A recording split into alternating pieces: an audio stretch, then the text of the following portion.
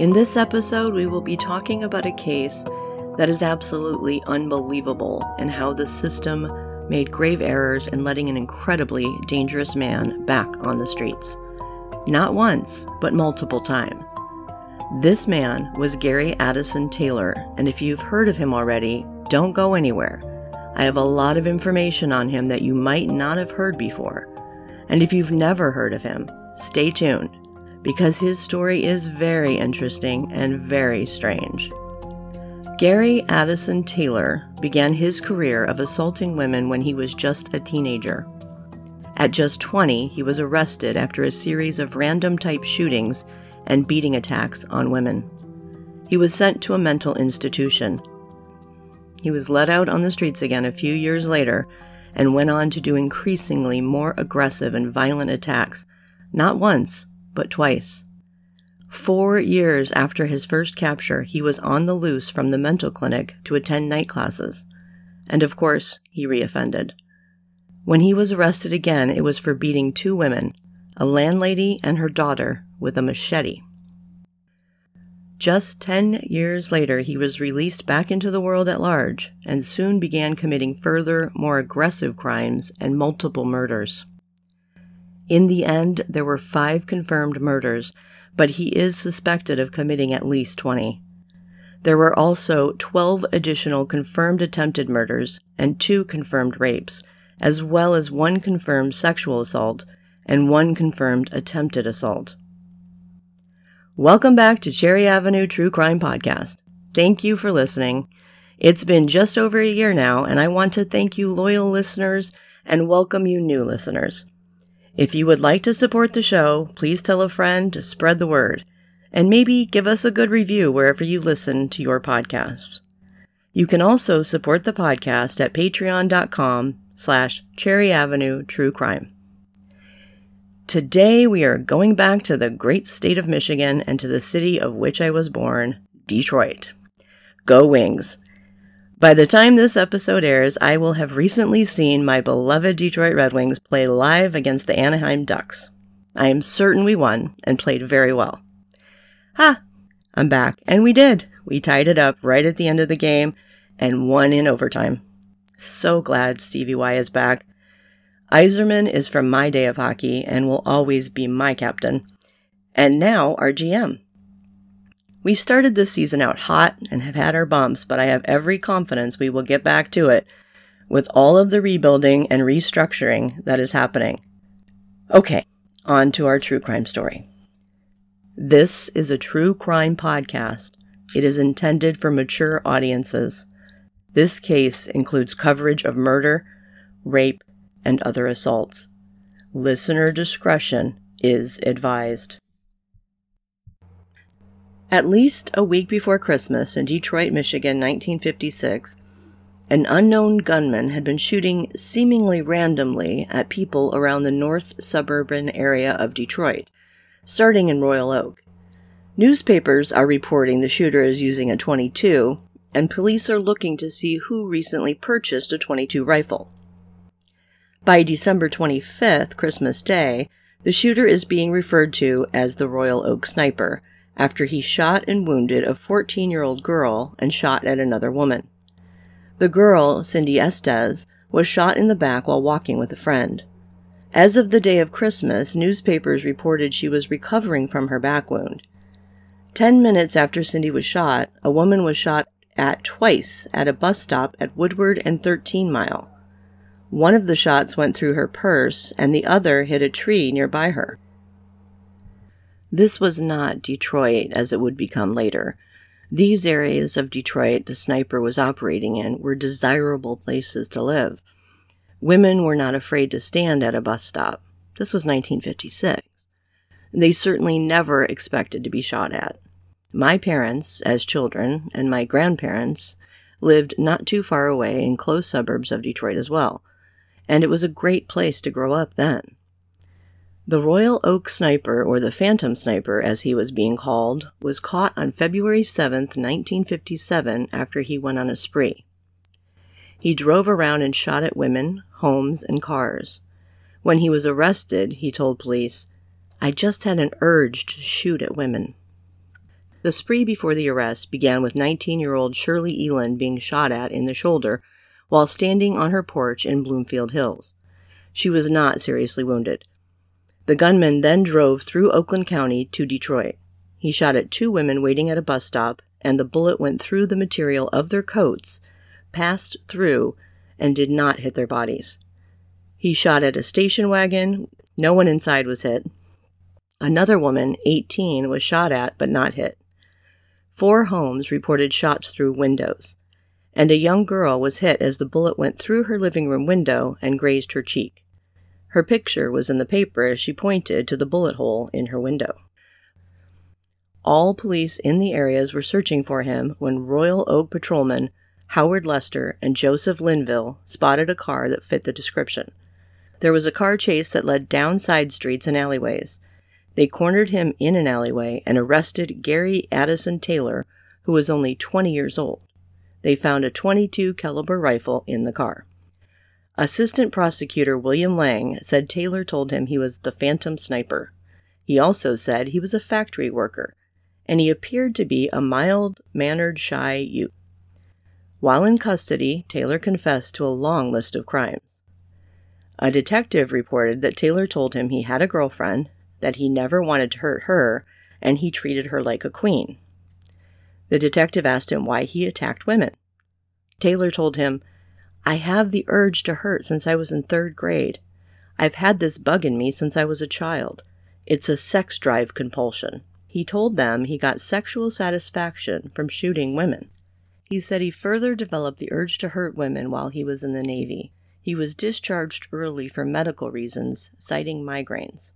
While he was in the service, he attacked and beat a girl badly with a heavy wrench. He said he also beat another woman in Tampa in the same way. He claimed to have also picked up women in Detroit and taken them to hotels and beat and robbed them there.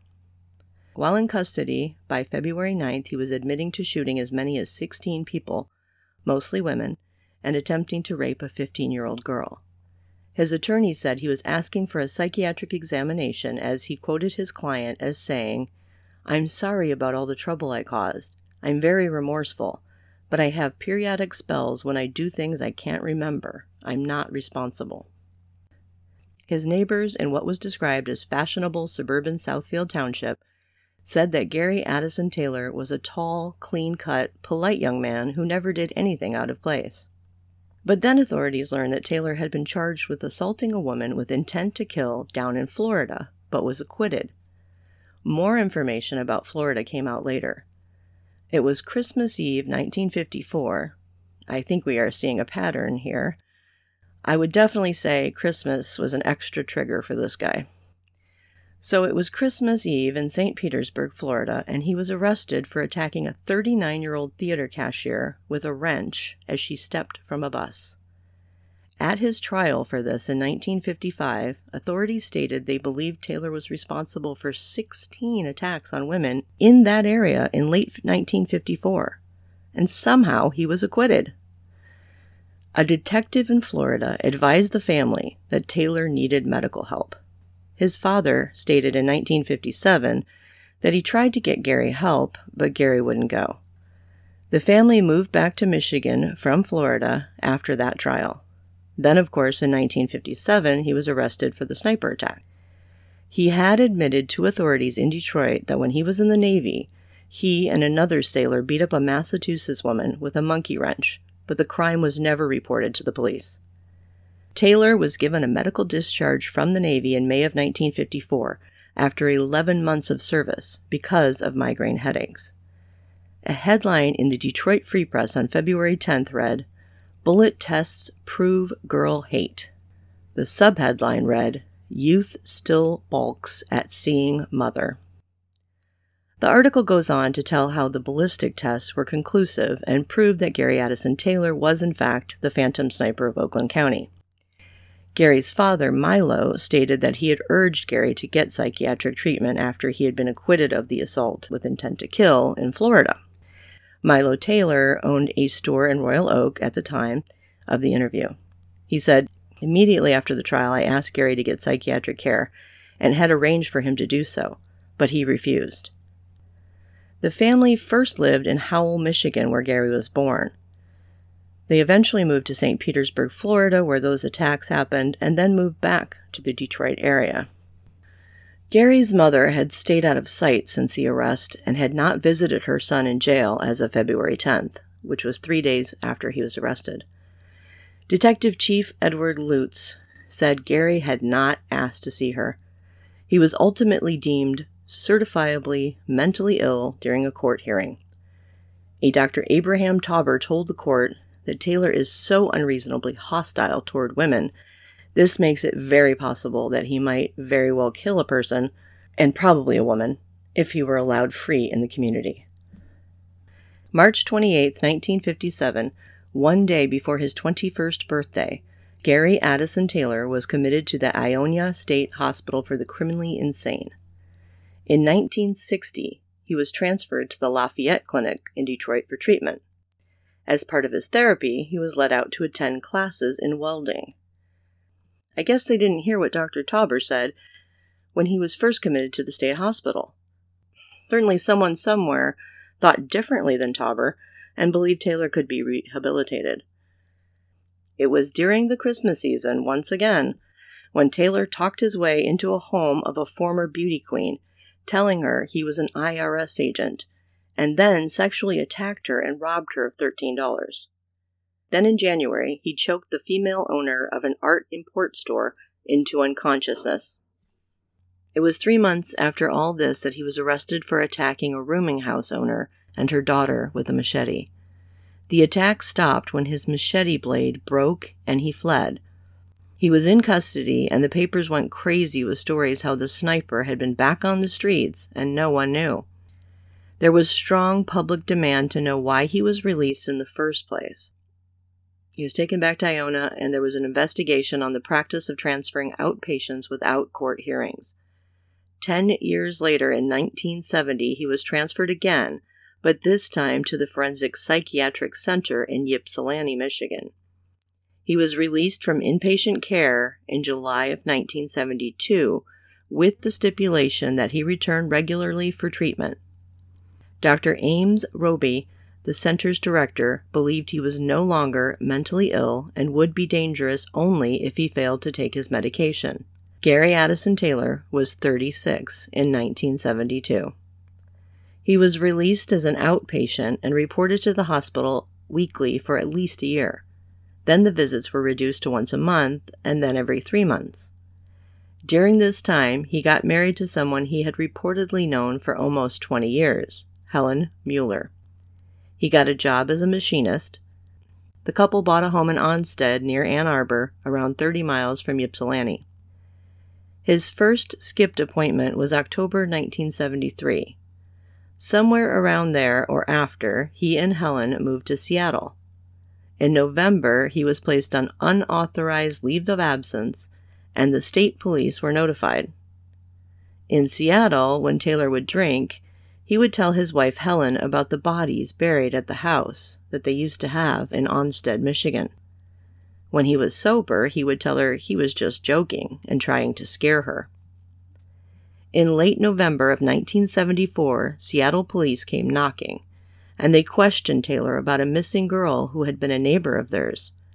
This scared Helen, and she left him and moved in with her family in San Diego. Taylor went down to the police station, and he was informally interviewed. He was told to come back on Monday for further interviews and asked if he would take a lie detector test. Taylor agreed and told the police that he would be there Monday for the test, but he skipped town before the appointment.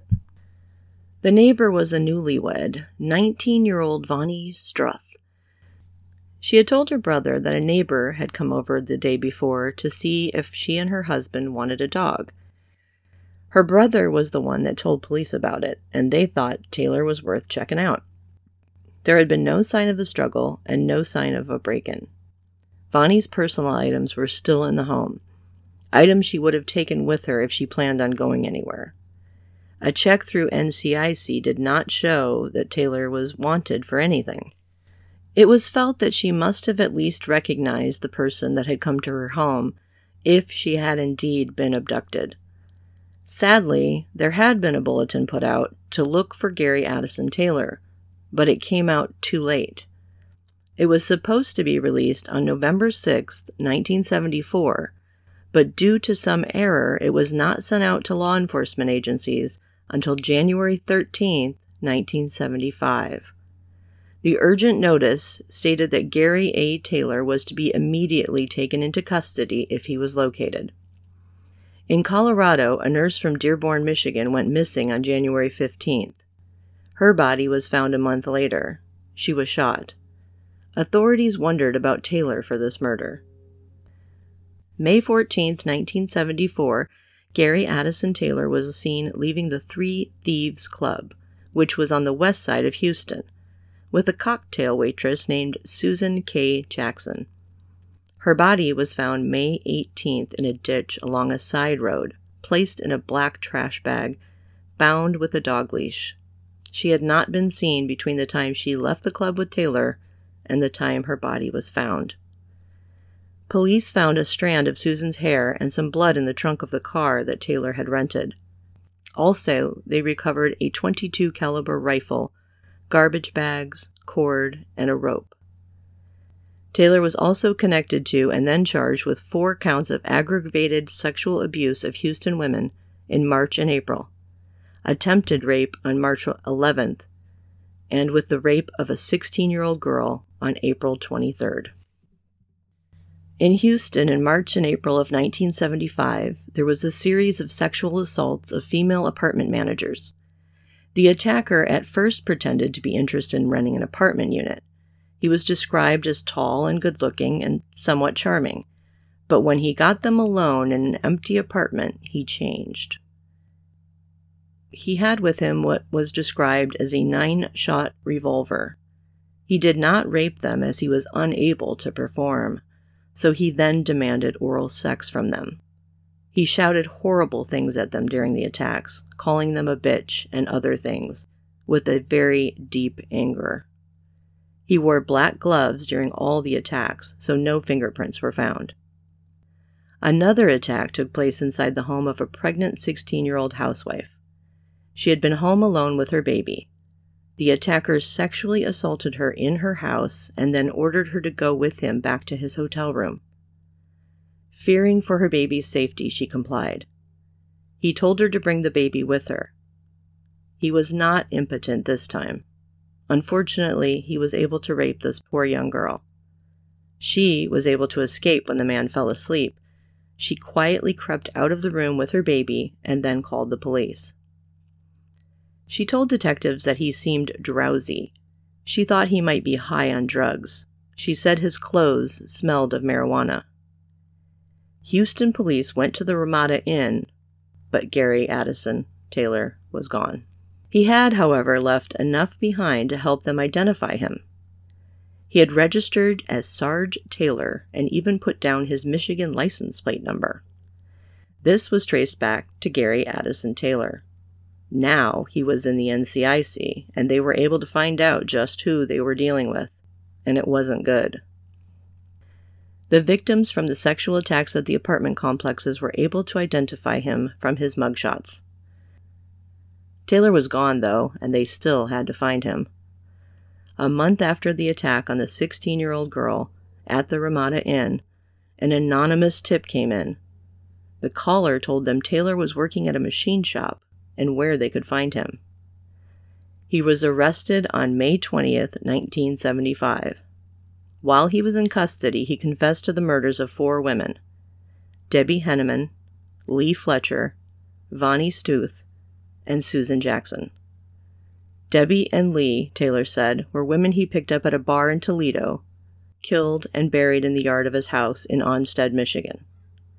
Vonnie Stuth was the neighbor in Seattle, and Susan Jackson was the waitress in Houston. The confession details were passed on from Houston to Michigan and Washington authorities. Taylor had given them the details on where to find the bodies. Gary Taylor Addison tried to recant his confession after this. However, 2 bodies were dug up in the yard of his old house in Onstead. They were bound and wrapped in plastic bags. There was also a call from Washington. They told Houston authorities, "We found her right where he said she was." They were referring to Vonnie Stuth. A search inside the Onstead home came up with one thing. In the basement, they found a small room that was believed to have been used as a soundproof torture chamber.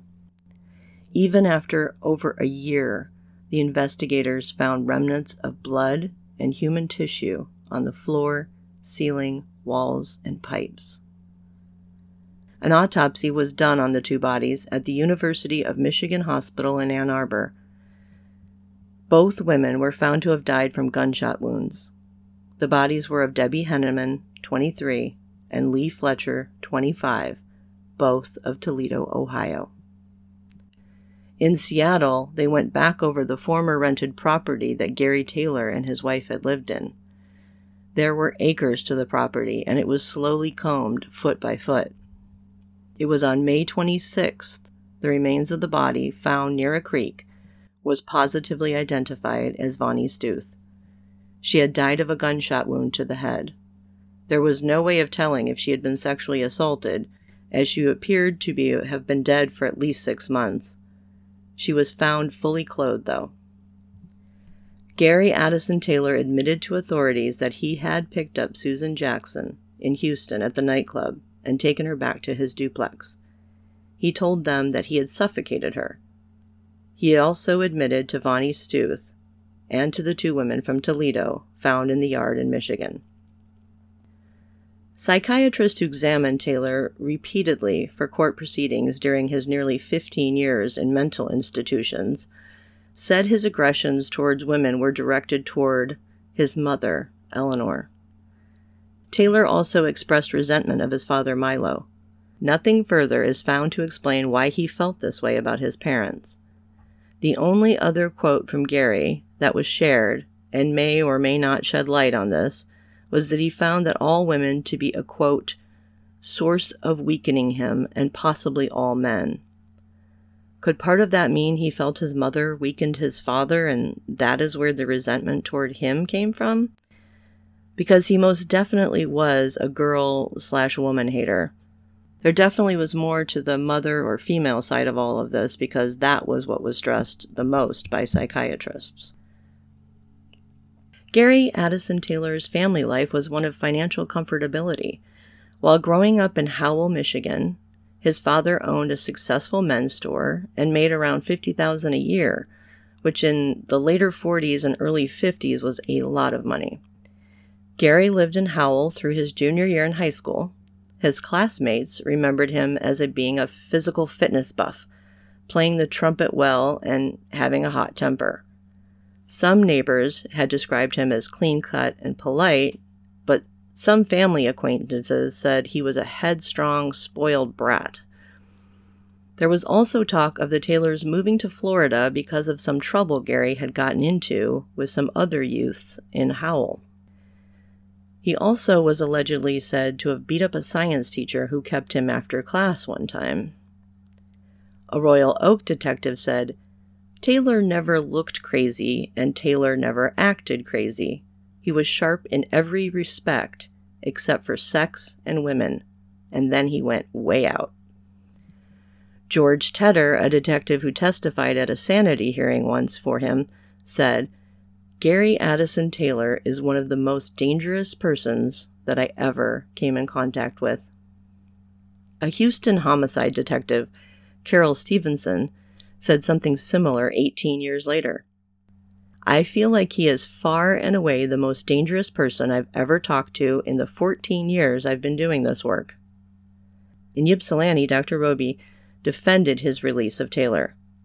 "It was not my feeling that I had gotten complete internal control over his sexual problems," he said. "With many sex offenders, I'm not sure we ever do." He said he had no psychiatric evidence that Taylor was insane and could be held. He felt that he should never have been found guilty by reason of insanity in the first place, that he should have been found guilty and placed in prison, not a mental institution. Taylor was sent to trial in Washington since authorities had the best case there on him. In the end, at age 40, Gary Addison Taylor was sentenced to a 90-year minimum term. He's iced now for good, King County Assistant Prosecutor Philip Kaleen said. He is still incarcerated in Washington State Penitentiary as of this date of writing. Gary Addison Taylor might be eligible for parole if he lives to be 100. In 2036, Gary A. Taylor would be 100 years old. Please remember to subscribe so you don't miss any episodes. It's free. Thank you again for listening. I love doing this podcast, but if there wasn't anyone out there to share it with, there wouldn't be much point. As I've said, it's been just over a year, and I thank you. You are all the best. I spend weeks on research. I work a regular full-time job, so I have to fit the research in on nights and weekends, and I spend at least 8 hours on the writing, sometimes more, and then about 8 hours as well for the recording and editing part of it. It's a lot more than some would think, but I love it. Please tell a friend, share us on social media to spread the word, and please, all of you, stay safe out there. The citations for my sources most of them were from Detroit Free Press from the 1956 issues to 1976, Lansing State Journal, Lansing, Michigan, 1976, Livingston County Daily Press and Argus, 1975, Pampa Daily News, Pampa, Texas, 1975, Daily News, New York, New York, 1975.